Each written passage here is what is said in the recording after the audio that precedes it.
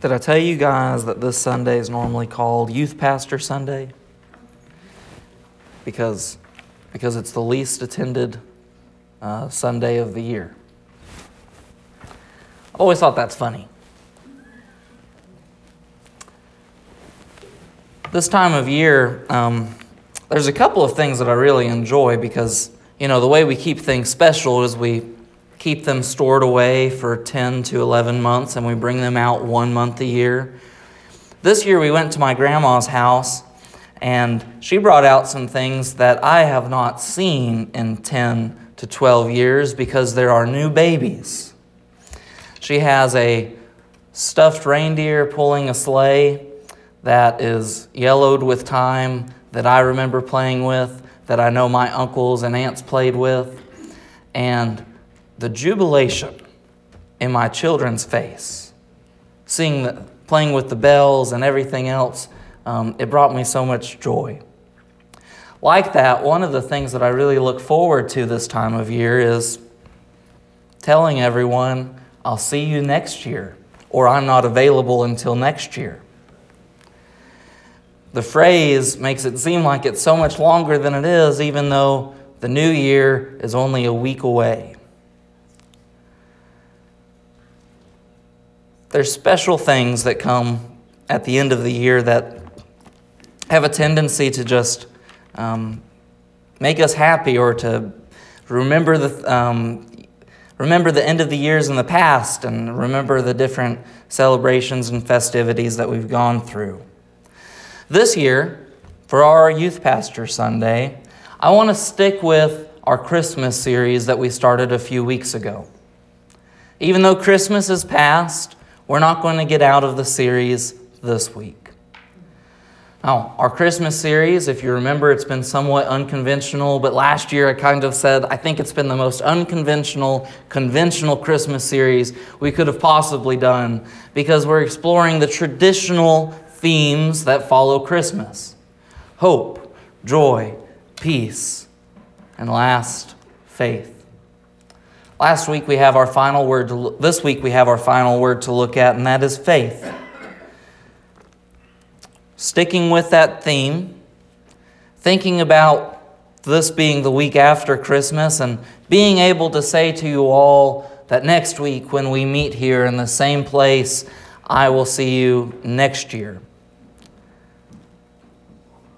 I hope that exploring this word would also remind us and help us to see that what we celebrate at Christmas is not a seasonal event or a one-time event, but that it is something that establishes what is much bigger than itself. Looking at the word faith, we should be reminded that the encouragement that we have from the Bible to be spurred on to faith is something that we carry with us all year long. And so while we pack up the toys that stay in the garage and they can continue to yellow with time, the Christmas spirit really doesn't end with the year or with the month, because what we celebrate is bigger than that. Let's recap one more time where we've been. Hope isn't something conditional. It isn't related to wishful thinking, but it is an expectant confidence in what is to come in the future. Peace is more than the absence of conflict, but it brings about friendship and familiarity. Joy is not reliant on circumstances or positions that we find ourselves in, but it is rather reliant on a person, namely Jesus. And last, faith. How should we define faith? I could try to come up with a way to define it, but fortunately, one author in the New Testament found the words with the inspiration of the Spirit guiding him, and so I will yield to the Spirit's authority. The author of Hebrews writes at the beginning of chapter 11, faith is the assurance of things hoped for, the conviction of things not seen. Which simply means that faith, like hope, is confidence in things that we did not witness for ourselves. I've said that hope always exists in the future because it's always looking forward to what is yet to come. One way to think of faith, I think, would be to say that hope is simply faith in the future tense. With that in mind, then, we can turn to our text, which comes from the same, or it's within the same context, actually before the passage that I just read in Hebrews 11:1. This morning, I'd like to read from Hebrews 10, verse 19 through 25, as we explore what is this confidence that we have to hold on to. If you would, turn your Bibles there now to prepare to read along with me after we pray. Our Father in heaven, I thank you so much for the opportunity and the privilege that we have to come together and to gather in your name, to worship together and to praise you. God, I thank you for the encouragement that we have to be surrounded by voices who are singing alongside us. God, I thank you for the encouragement that we have in friendships in our church and in our communities and in our families, people who prompt us and spur us onward to a life that glorifies you and brings us closer to knowing you. God, I pray this morning that as we worship through a reading and the preaching of your word, that you would guide our hearts and our minds, that you would allow us to set aside any distractions that are within us. God, that we would take this time now to submit ourselves to you. God, I pray that you would help us all not to be distracted, but God, to be yielding. God, I pray that you would grant us the insight and the clarity that we need to understand these things. And as we turn to your word, I pray that you would open the eyes of our heart, that we might behold the awesome truths in your law. In Jesus' heavenly name I pray and ask all of this. Amen. Reading then from our text this morning, you can read along with me. At Hebrews chapter 10, verse 19, the Bible says, "Therefore, brothers, since we have confidence to enter the holy places by the blood of Jesus, by the new and living way that he opened for us through the curtain, that is, through his flesh, and since we have a great priest over the house of God, let us draw near with a true heart in full assurance of faith, with our hearts sprinkled clean from an evil conscience and our bodies washed with pure water. Let us hold fast to the confession of our hope without wavering, for he who promised is faithful, and let us consider how to stir up one another to love and good works, not neglecting to meet together, as is the habit of some, but encouraging one another, and all the more as you see the day drawing near." This morning I'd like to, I joke that some passages preach themselves, and this is one of those passages, and I think you can see it if you look at it.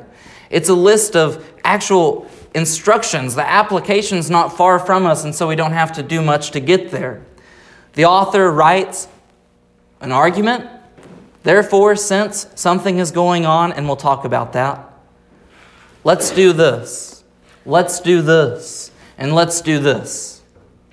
This passage really preaches itself, and if you want to read ahead, you have all the spoilers in front of you. This morning, I just want to walk through this text with you. First, I want to look at the author's argument.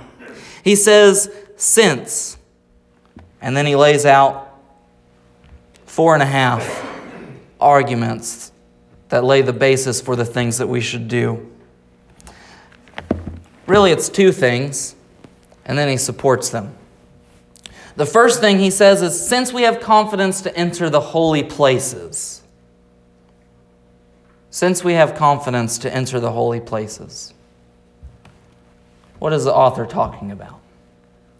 Well, he's talking about, if you remember, we actually started a sermon series on Hebrews that we have to come back and finish at some time about a year ago. But the entire point is he's making an argument to a Jewish audience that these people should be reminded and that they should be encouraged to understand that Jesus is greater than everything they've ever had in the past. In fact, that all of the traditions and everything that they clinged on to from the past isn't that important because of who they have in Jesus. If I could summarize the author's argument, it's something like, I know that you really like your car, but I'm giving you a new car. You shouldn't have a problem ditching the old car for the new car. I know that you had a good Levitical system and a nice priesthood and everything was really nice. But what we have in this new covenant is even better. Not only does it replace everything that you have, but it's even better.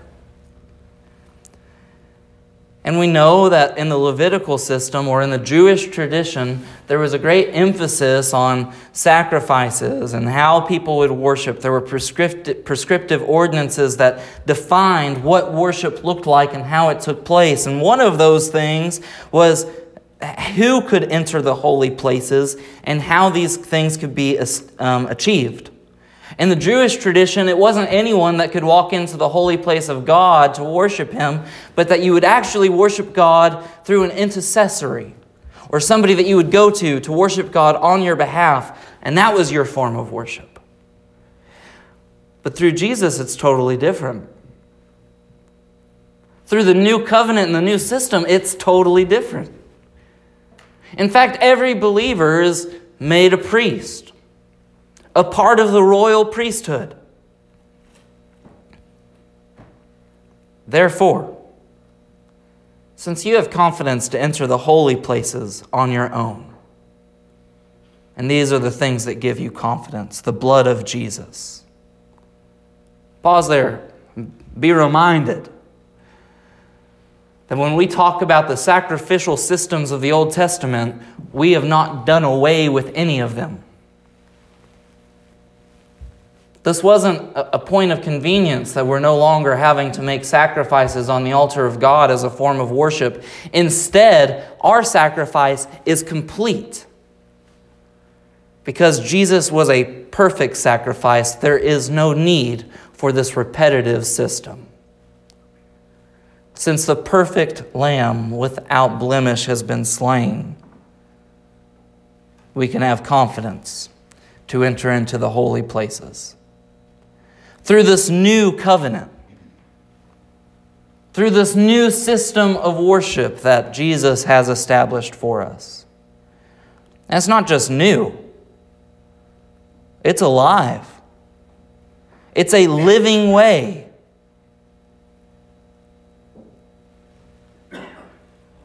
Opened up for us through His flesh.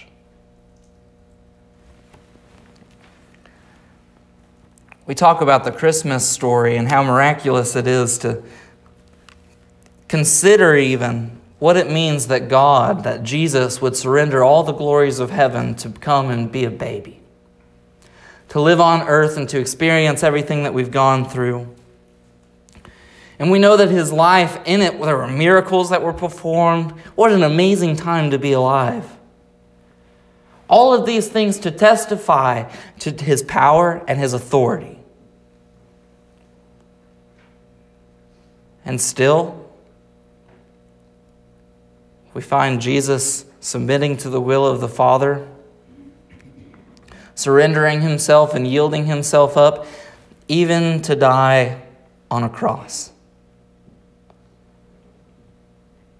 The Christmas story is much bigger than just Jesus' birth. If I had to ask you, what is the meaning of Christmas? I think there's a great majority of us that would say it is the celebration of Jesus' birth, and that's a B- answer. You're missing, I think, the biggest part. That Jesus came for a purpose, to establish peace on earth, friendship between man and God. That He could make us priests to have confidence to enter these holy places. That He could establish this new and living way. The Christmas story ends at the cross or ends at Jesus' resurrection as much as the Easter story does. And looking back at the gospel accounts, if you wanted to turn to Matthew 27:51, you can see just how big this event was at Jesus' death. When Jesus yielded up his spirit, Matthew writes, the curtain of the temple was torn in two from top to bottom. The earth shook and the rocks were split. The tombs also were opened, and many bodies of the saints who had fallen asleep were raised. And coming out of the tombs after his resurrection, they went into the holy city and appeared to many. When the centurion of those who were with him, keeping watch over Jesus, saw the earthquake and what took place, they were filled with awe and said, "Truly, this was the Son of God."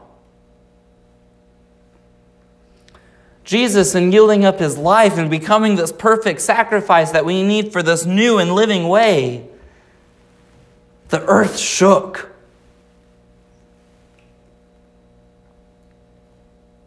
Can you imagine? The centurion guard who was watching over Jesus stood in awe. Awe and wonder. And at the same time in the temple, this place that we were just describing, this holy place that we have confidence to enter, that under the Levitical system we have no business entering. What a symbol of that separation, but this curtain that is set up inside of the temple is torn in two from top to bottom. Because there's no longer any barrier. There's no longer any separation. But that we can really celebrate Christmas and remember that Jesus' mission wasn't just to be a baby wrapped in swaddling cloth for shepherds to come and visit, to testify of what had happened. Jesus was a baby because he was establishing peace on earth for you and for me as much as he was with the people of his day and the faithful of the past.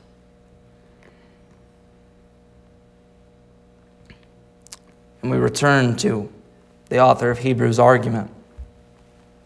Through his flesh, since we have a great priest over the house of God.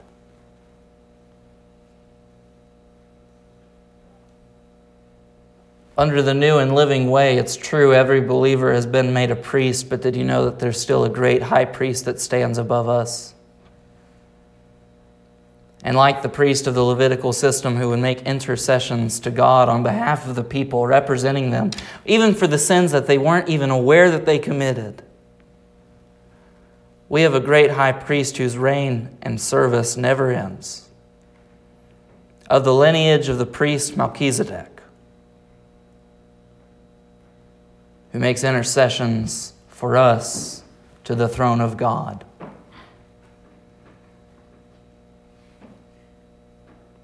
Well, here's the argument.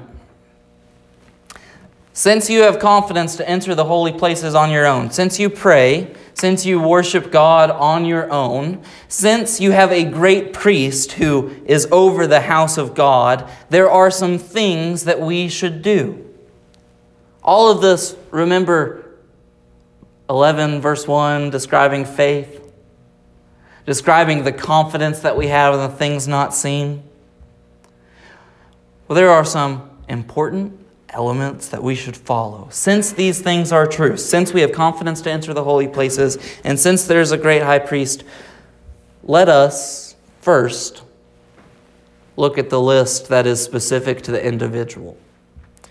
Because in these different things that the author begins with this "let us" phrasing, we find a list of things that are individually specific, which means that you should do on your own, and then we find a list of things that we should do collectively together, because the church was not established for individuals, but for the body. First, let's look at the individual list. Let us draw near with a true heart. Other translations will say sincere heart. The term in Greek, and I think either translation does a fine job of getting this idea across, but the term in Greek very evidently points towards authenticity or doing something so genuinely that there is no ulterior motive present. And this is, I think, an issue in the modern church.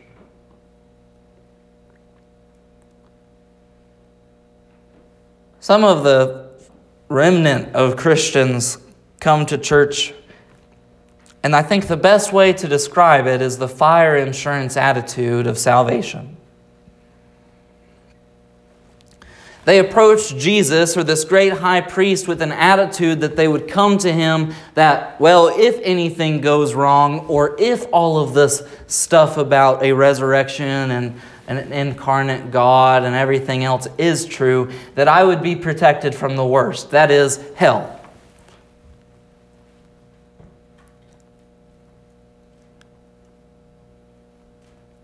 Let me try to be as plain as possible. Fire insurance salvation is not a salvation at all.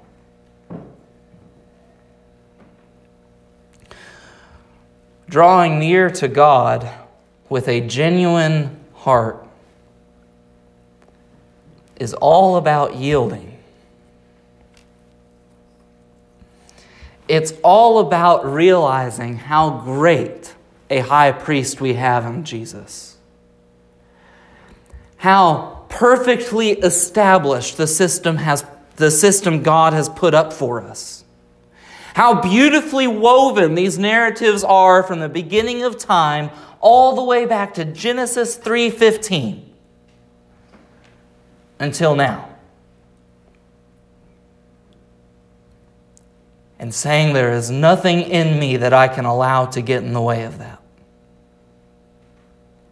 Drawing near to God with a true heart is saying, if there is anything inside of me that keeps me from drawing near to you, God, take it out of my life. If there's pride inside of me, take it out. Humble me. Send the circumstances my way that I would be humbled before you, God, that there would be no limits in my life, that I could bow down before you. If there's selfishness, God, I pray that you would take that out of me. If there's a relationship in my life that is deterring me from worshiping God the way that I'm supposed to, God, I pray that you would give me the strength that I need to sever that relationship.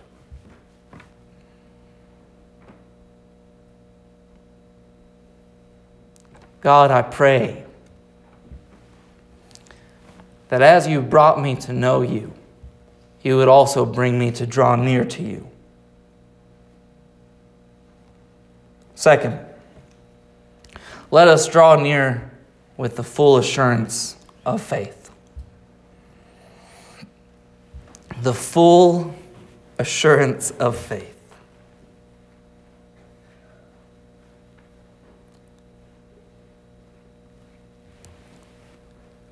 Having complete confidence in the things that we didn't see for ourselves, but that we know happened.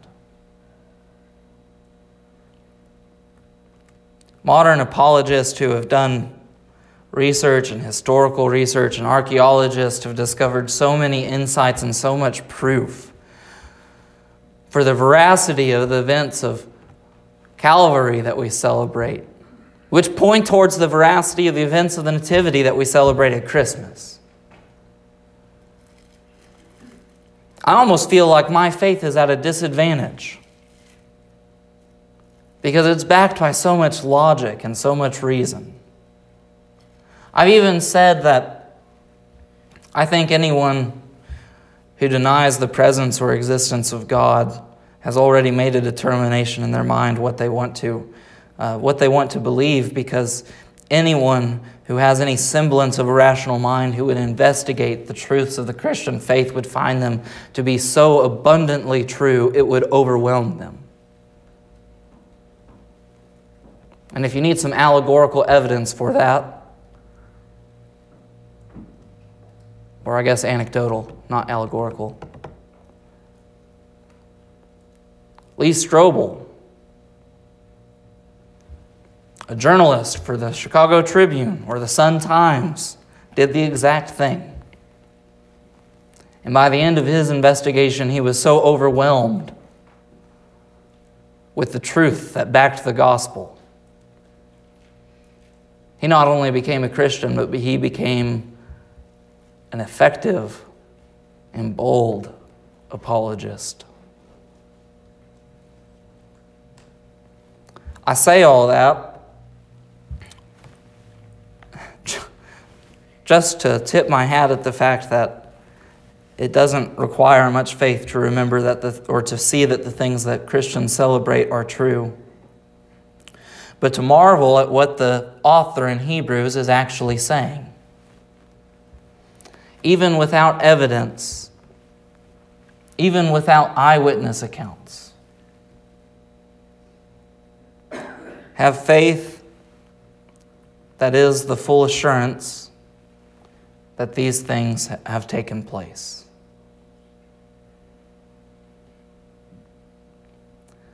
That yielding yourself the way I've described isn't a futile effort, but it is something worthwhile. Draw near to God. Again, similar to the first imperative we find, with hearts sprinkled clean. This imagery used by the author obviously points back to a Levitical system where there would be the sprinkling of blood, and the priest would continually be washing their hands with pure water from the different vats that would have been inside of the temple. But we find real peace and reconciliation in Christ, that we have been sprinkled clean, washed holy, and we're able to approach God. Hold fast to the confession of our hope without wavering. The author is really, I think, pointing towards the fact that these imperatives are not just necessary, but they are absolutely essential for Christians to grow in their faith. In fact, they are so essential that in order for a Christian to mature even to a place of assured salvation, they need to be told these things. Draw near with a true heart. Let that drawing near be with the full assurance of faith, with your heart sprinkled clean and your body washed with pure water, holding fast to the confession of our hope. That is, the things that are yet to come that have been promised to us, that we are assured of and have expectations for without wavering.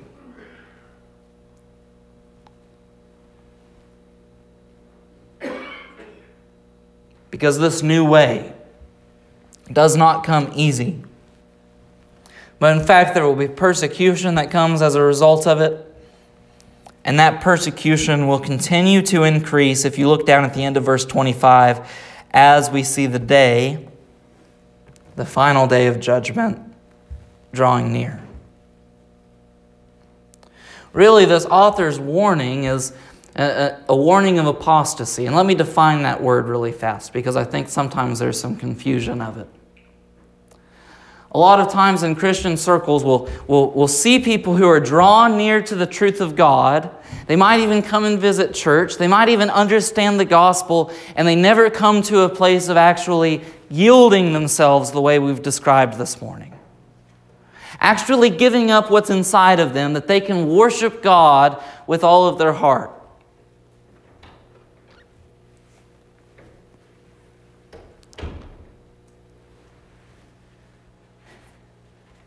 And something happens. Maybe it's discouragement, maybe it's busyness, it's definitely spiritual warfare.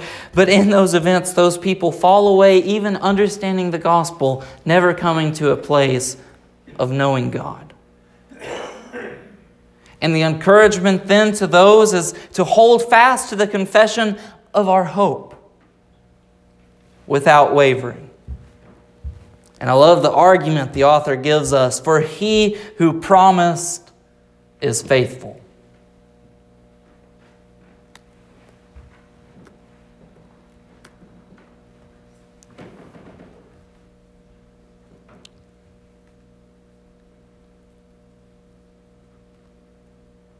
Hold fast to the confession of our hope without wavering, for he who promised is faithful. We're reminded all the more that holding fast to the confession is something more than just building or establishing our faith, but it's something that actually promotes for us the strengthening of the faith that is inside of us. And it's not something that comes easy. It's something that's going to be challenged over and over again. If spiritual warfare takes place in the life of a Christian who's contemplating surrendering themselves, or I guess a pre-Christian would be a better way to say that, a pre-Christian who's contemplating surrendering themselves to the throne of God, becoming a living sacrifice, worshiping with a true heart and full assurance of faith, with their hearts sprinkled clean from the evil conscience of our bodies washed with pure water, if that's taking place, all the more it is taking place in the life of somebody who's actually surrendered their life. Constantly pushing against what is left. And so we find that the way, as the Jews would have called Christianity before it was called Christianity, the way is not an individual expedition. But the way is something that takes place over a lifetime with a community. The way is founded upon the establishment of the church. That's why we come together. It's ironic to be preaching this sermon on the least attended Sunday of the year, statistically speaking. But isn't it interesting that coming together as Christians, it is a commandment in the Bible. And not neglecting to come together as is the habit of some, but encouraging one another, all the more as you see the day drawing near. Friends, I can't tell you when the day is, but I can tell you we are closer to the day today than we were yesterday.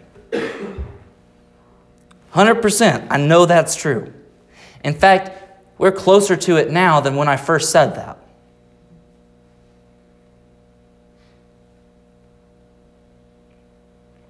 I can feel how close we are. I mean, I'm not very old. I think you all know that. I still have a youthful physique. But my grandma's been telling me about how worse things have gotten since I was born. My mom's been saying things are getting worse. And these aren't necessarily people of spiritual insight or devotion. I wasn't raised in that kind of a house. It's even more tangible to me now. The day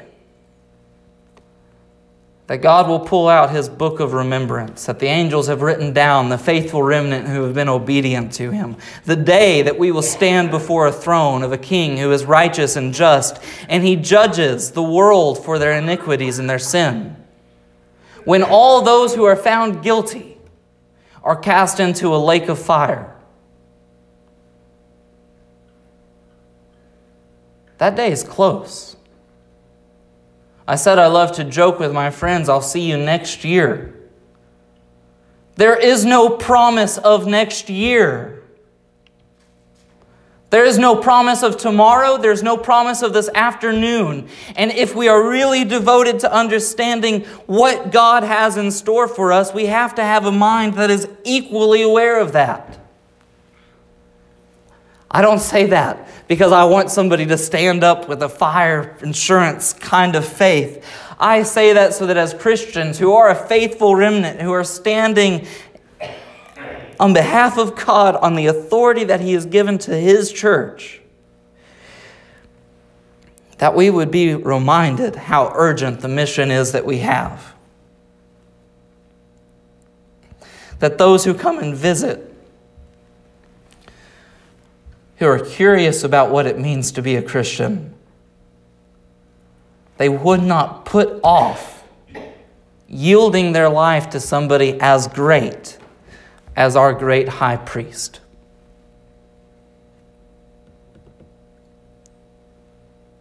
And the truth is, if you try to go figure it out on your own, that's exactly what will happen. That's what the author is warning his Jewish readers of. Hold fast to this confession, not wavering, because he who promised is faithful. Look at verse 24. Let us consider how to stir up one another. Do you see the transition? We're no longer talking about an individual, but we're talking about a group. We're talking about a collective let us. Consider how to stir up one another to love and good works, to experience the real love of Christ that was seen whenever he sacrificed himself on the cross, to experience what it means to really be a Christian who has surrendered their life to God and lives their life out as a sacrifice. Not just living for themselves, but living for the good works that God has prepared before us. Not neglecting to meet together. Because the body of Christ needs you. The body of Christ needs you so that they would be encouraged, that they would be motivated, that they would be stirred up, that they would be reminded what it means to love and to do good works. And if that's not reason enough, because you need the body, because you need to be stirred up, and you need to be encouraged. And I wonder if you wouldn't think about that the next time we sing a congregational song about what is actually happening on a spiritual level. We actually don't sing as a congregation just because we think you have beautiful voices and we want to hear them all. In fact, if you're self-conscious about your voice, I would encourage you to be more like me and pretend that you just don't know.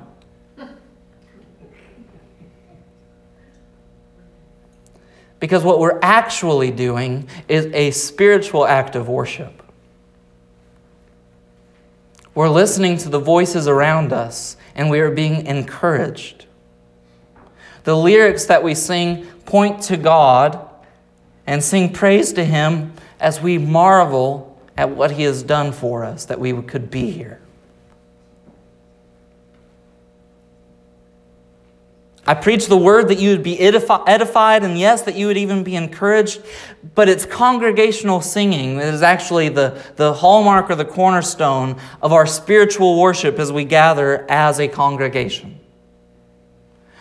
That we would hear each other and we would be encouraged by the body. And that is why the writer writes, not neglecting to meet together, as is the habit of some, but encouraging one another all the more as you see the day drawing near. That word encouraged actually takes the form there. It means to comfort one another. Because this author knows that whenever we're not together, our life doesn't stop. Well, I mean, think about it. When I leave here on Sunday, or when I'm not here on Wednesday, or when I'm not here on Sunday evening meeting together, I know that your life hasn't stopped. I continue to pray for you. I continue to try and understand what you're going through and what your day's like.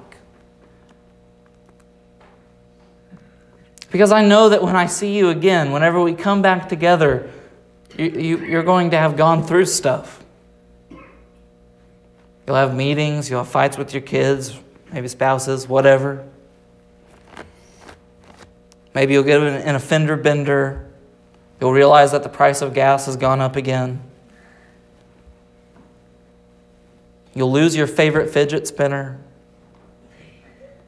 There's some real devastating blows that can take place. And I know that you'll need to be encouraged and reminded that there is nothing that can happen to you that is outside of God's will and that prevents you from drawing closer to Him.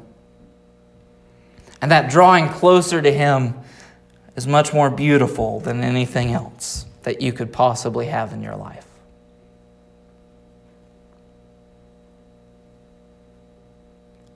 Let us as individuals draw near with a true heart, with the full assurance of faith, with our hearts sprinkled clean, holding fast to our confession of our hope.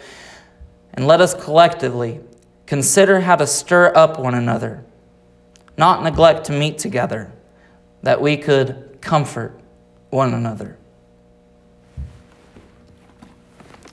If you're having any difficulty with applying this sermon to your life, there are a list of my notes available on Hebrews chapter 10, verse 19 through 25. Truly, this morning we walked through the text. The list is right there.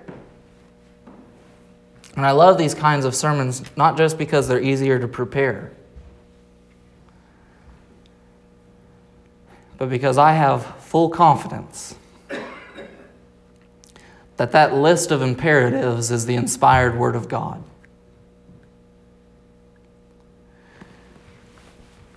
And I think what's even more interesting about that is that we see how encouraged we should be to not just look forward to celebrating the new year, but how encouraged we should be to live for God today.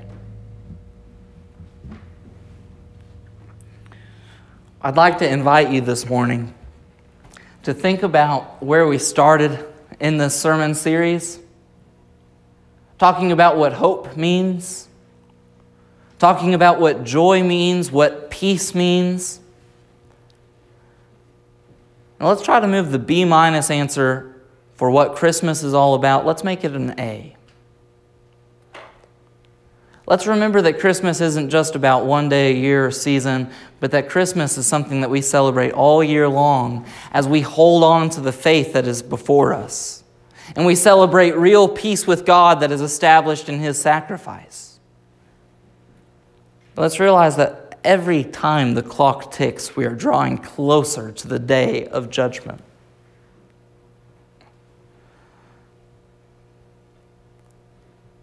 That if we haven't surrendered ourselves, or if we're holding something back, if our spiritual worship is impure because we're unyielding of something in our lives, that we would surrender that without hesitation. Because the truth is, tomorrow might be too late. As we reflect on that, we'll stand and sing a song of invitation.